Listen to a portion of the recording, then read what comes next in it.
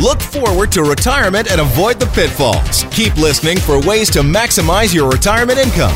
More Than Money with the Popowich Carmeli Advisory Group, CIBC Wood Gundy, on News Talk 770.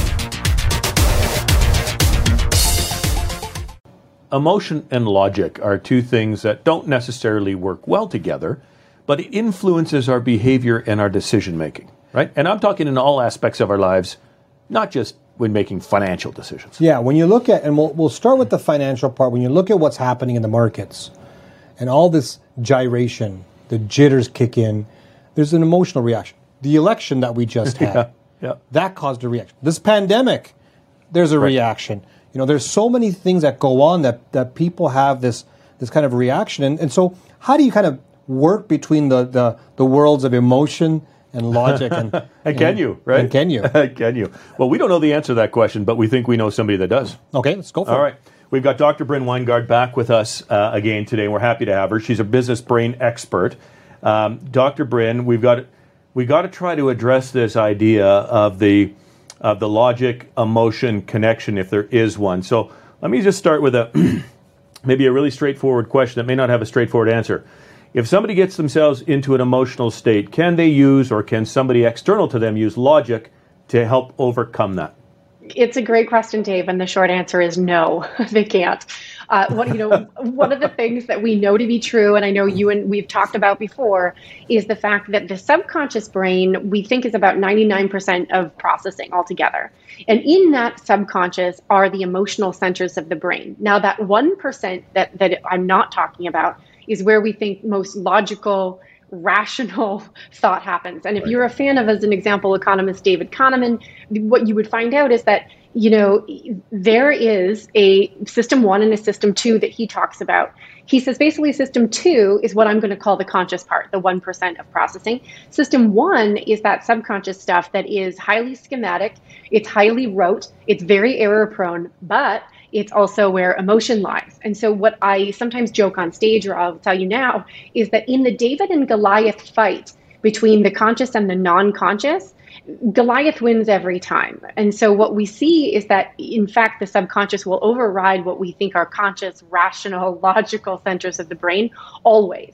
And one of the things that I often ask people to do as an exercise to understand how this really works, you've often changed your mind before. So if you show up to the ice cream parlor and they have chocolate and ice cream, and you show up thinking, yeah, I'm definitely going in for chocolate, but then you see how good the vanilla looks, you may well order that vanilla. You changed your mind before. However, if I show up to you in the midst of an emotional, overthrow, and you're frustrated, you're irritated, you're angry, you're feeling hostile, and I said, okay, now, but just change that, will you? Just stop feeling what you're feeling. There's no way to do that. And so, you know what you're feeling. You're not going to change it. In fact, you're more likely to want to hit me than you are to change how you're feeling, irritated, hostile, whatever. And so what we know is that a lot of that conscious, logical, rational stuff is happening in, a few neurons that are easy to sort of toggle how they work. The emotional stuff is a lot more visceral. And so by that, I literally mean physiological as well. So it involves the whole body and its neuromolecular processes. And so when we look at that, you can change your mind pretty easily. Very hard to change how you feel. So,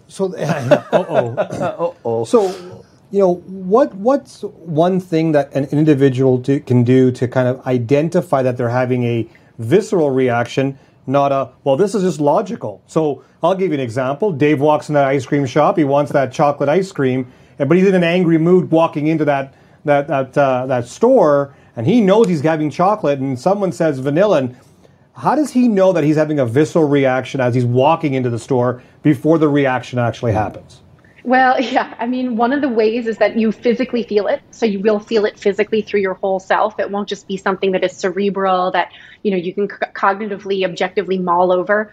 And the second is that you will feel probably fairly physically uncomfortable. And so one of the things that I often say is that emotions are functional in the sense that they are designed to make you feel uncomfortable enough to act in your own self-interest. And so what that is really a biological imperative to feel so uncomfortable, you'll do something about it for yourself. And so you will know you're in an emotional state if you physically feel uncomfortable, whereas logical information doesn't typically engage to the point where, in rational thought as an example, doesn't typically engage you so physically that you feel uncomfortable. You're not uncomfortable yet. You're still just mulling over facts. So we know that it hasn't reached emotional centers. You're not feeling viscerally, physiologically, it's not got there yet if you're not feeling physically uncomfortable. At the beginning of this segment, we were talking about some external issues that have come up, the pandemic, an election, markets falling back and forth. There are people that react to these things where they don't have control over it. Normally walking into an ice cream shop and you're in a bad mood or something's happened to you, why you're having a reaction. But there are times where things happen in your life that you don't know why you're having this reaction. How do you kind of get your head around the fact that, I'm having a reaction to something that maybe not be the thing that I'm having a reaction to? So I'll give an example. The recent federal election, we had people come up to us and have the most weirdest conversations with us about what could happen in this world because of this election. And it didn't make any logical sense. I am confused when they talk to me about this stuff, but they actually have this visceral reaction. So how do you determine that the topic that you're having about is the reason for the reaction versus something else? That's challenging. And we do see, to your point, a lot of bleed in terms of where we think there are false causal relationships or false causal understandings about where this emotion resonated from or originated from. To your point, when we see that start to happening, that is basically an example of polarized thinking, of catastrophic thinking. That's definitely a person who's thoroughly engaged in their emotional centers. And those false causal relationships, or those, what we would sort of think heuristically, that seems like two things are connected that are not connected.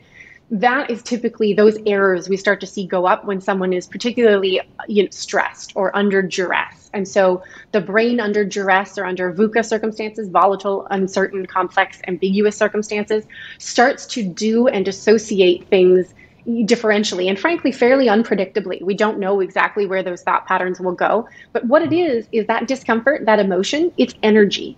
And that energy has to go somewhere. And so humans are wonderful at trying to rationalize why they're feeling what they're feeling. And they'll look for anything in their environment and try to marry it or map it on to try to understand, why do I feel so uncomfortable? I think, Dr. Brennan, we're going to explore in the next segment a little bit about some things that people might be able to do, right?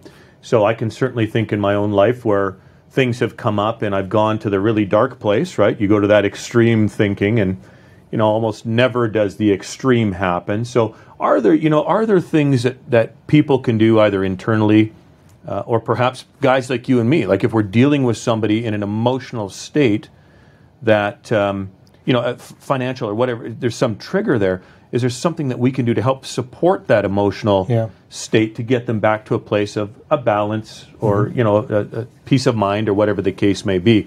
So the question is, when we get into those situations where we're feeling emotional, as an example, if markets are falling, we often get asked the question, or people are calling in panic, that my whole retirement is doomed. It's ruined. Right. Yeah. So we've gone to that very dark place. How do you get out of that, right? How do you manage that? And can people like you and me on an external basis help facilitate a recovery out of that sort of panic mode into something that's calmer? Now, to help us, because you and I don't know the answer to that question, we're hoping Dr. Bryn does. Dr. Bryn Weingart, who's a business brain expert, a recurring guest on the show, is graciously agreed to stick around for a second segment. We know a bit about the problem now, Dr. Bryn, but let's see if we can start to address some of the solutions. So maybe you can frame it for us. I'm not sure if I did a very good job there of, outlining what you told us in that first segment and where people end up in this sort of emotional turmoil. But give us a sense of how can we get ourselves out of this if we end up in an emotional place that's not very good, right? That's affecting us negatively. Absolutely. No, I think you did a great job, Dave, in terms of describing the problem, right? In this David and Goliath fight between the subconscious emotional centers and the conscious logical, tiny little centers of the brain that are able to take in objective fact and make decisions. Goliath wins every time. There's a part of the brain that's going to overtake all decision making. You will end up in catastrophic thinking. You will end up very highly polarized, and it will feel uncomfortable. You'll be emotional about it. When we look at the human brain's imperatives, one of the things we see is that it's fundamentally designed to amass capital. And historically, that meant social capital, but anymore, that also means financial capital. And we understand that financial capital is also time, right? Time and money are the two things. And so we start to see that, people will have real emotional, visceral responses to anything they think threatens either their time or money. And money is a lot more tangible of those two things. And so then what we see is that, let's pretend you're dealing with somebody who's in the throes of catastrophic thinking, panic levels. Really, the first thing to do is to normalize it so that they don't feel as though you are, especially as an advisor, as an example, you are completely removed from it, as if you have no idea where they're coming from. So if what you can do is sort of use language to describe the fact that you do understand where they're coming from, that doesn't just allow for empathy and the activation of what the mirror neuron system was just exactly as it sounds. It's the center that then allows them to gain liking and trust with you. But that also allows them then to normalize how they're feeling. So it sets a base level, whereas we say, that person then doesn't feel so out of control. When they are able to do that, then we can, after we've set that baseline of normalization, we can socialize the idea. And so one of the things I talk about a lot is this idea that, you should be activating the social parts of the brain. But that allows, through the mirror neuron systems, that you're also then seeing other perspectives. And so if you deal with people you like and potentially trust, they will give you different perspectives. So hopefully you like and trust your advisor, and it is the job of the advisor to be liked and trusted. And so what you're doing then is saying, listen, here is another perspective. Here's another way of looking at that. The way to approach it is almost never with data, facts, logic, right? Those aren't going to work because the Goliath is winning. The emotional centers have overridden everything else in that human brain. And so then the way that we do that is through very human means. So we describe it in social language and social appeals, using very, earnest, honest, kind of just being a human in the environment sort of an approach that will then help them see different perspectives and activate parts of their brain that are the only parts of the brain that can override emotional reactions, things like the mirror neuron system.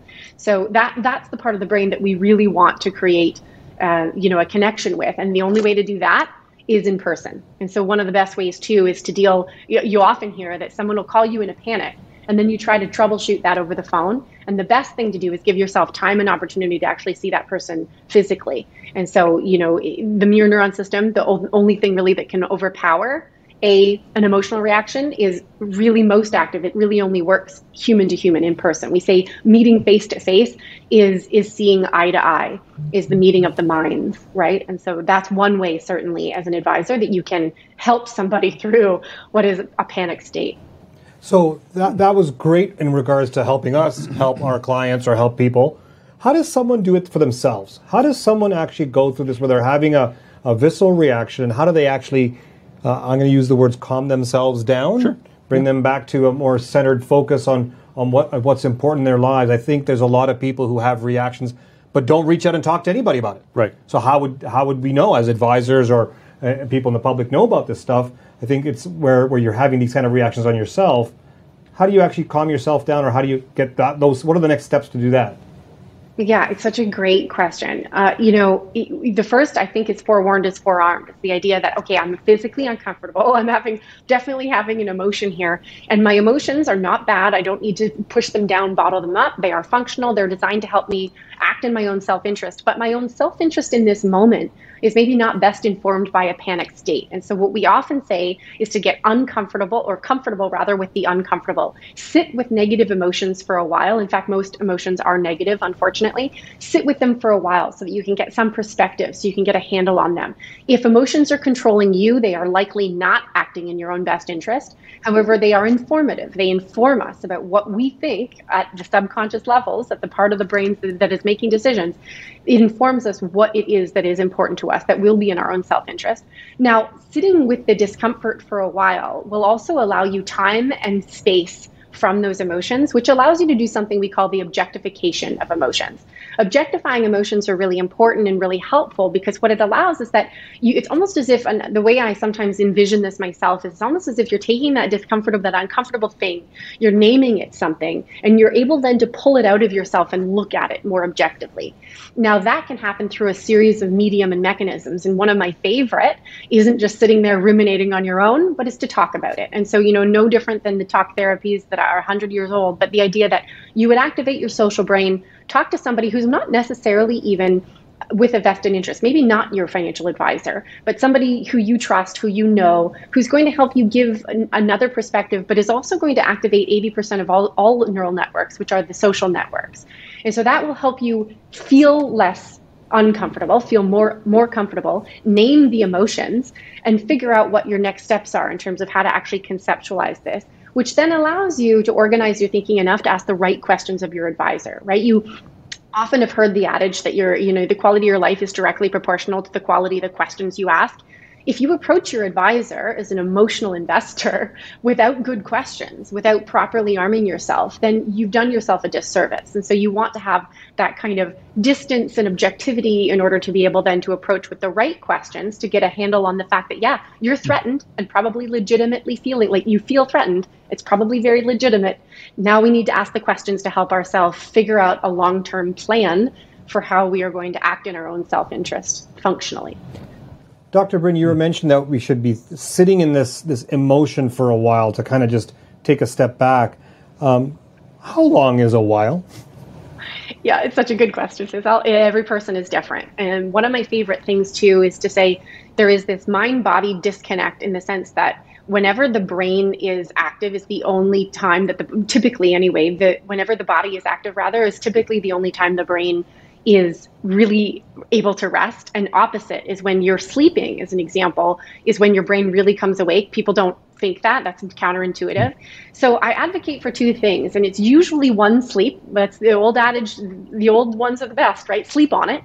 So sleep on it, because your brain will neuroplastically figure out what it needs to throughout those 8 hours that are going to help you with that objectivity. In real time, the best advice I have is to physically move. You know yourself, if you're physically feeling uncomfortable, it often helps to move, but I'm going to give you a neural basis for it, which is that the time that the brain actually has to rest and rewire and replenish some of its neurochemistry that's important for emotional regulation is during movement, physical movement. So it doesn't have to be, HIIT, run a marathon. Just get up and start moving. And I say that has to be at least 15 minutes. Those 15 minutes will be critical, not only for replenishing the right neurochemistry to help you think clearly, decreasing your emotion, re-regulating sympathetic nervous activity, your physiology, etc., but it's also going to allow you just enough time to be able to sort of physically calm down, physiologically calm down enough to be able to think on it newly. So at least 15 minutes while moving, please sleep on it. But that's the idea, is that you're taking at least one sleep, because that's when the magic of the brain happens, is during sleep, to try to regulate, how it is that you're thinking, what those emotions really meant for you. Yeah. So you see, Dave, whenever you talk to me, I get up, I run away for about 15 minutes, and I come back and I'm just calming myself down. Calm down. I'm going to have a conversation with Popowich. I got to calm down. So this is a good idea. See? Listen, if the goal is peace of mind, certainly that's what we talk about with people, right? If the goal is peace of mind, then I think Dr. Bryn has given us a really, really good insight as to why we might get out of that peaceful space. Sure. But two, that we actually can control that to some extent. Bit of patience, bit of discipline, right? Bit of structure in the way we do that, and we can calm ourselves, and you and I can help in that role. That's right. I think that's been a really powerful 2 segments, Dr. Bryn, and I want to thank you for sharing that with us and with our listeners and our viewers, because I think that's absolutely critical. Thank you. Thanks for having me. All right. We've been joined by Dr. Bryn Weingardt, and she's a business brain expert, but much more than that. I think that's some really practical steps that we can take advantage of. David Popowich and Faisal Karmali are portfolio managers and investment advisors with CIBC Wood Gundy in Calgary. The views of David Popowich and Faisal Karmali do not necessarily reflect those of CIBC World Markets Inc. Clients are advised to seek advice regarding their particular circumstances from their personal tax and legal advisors. If you are currently a CIBC Wood Gundy client, please contact your investment advisor. CIBC Wood Gundy is a division of CIBC World Markets Inc., a subsidiary of CIBC and a member of the Canadian Investor Protection Fund and Investment Industry Regulatory Organization of Canada.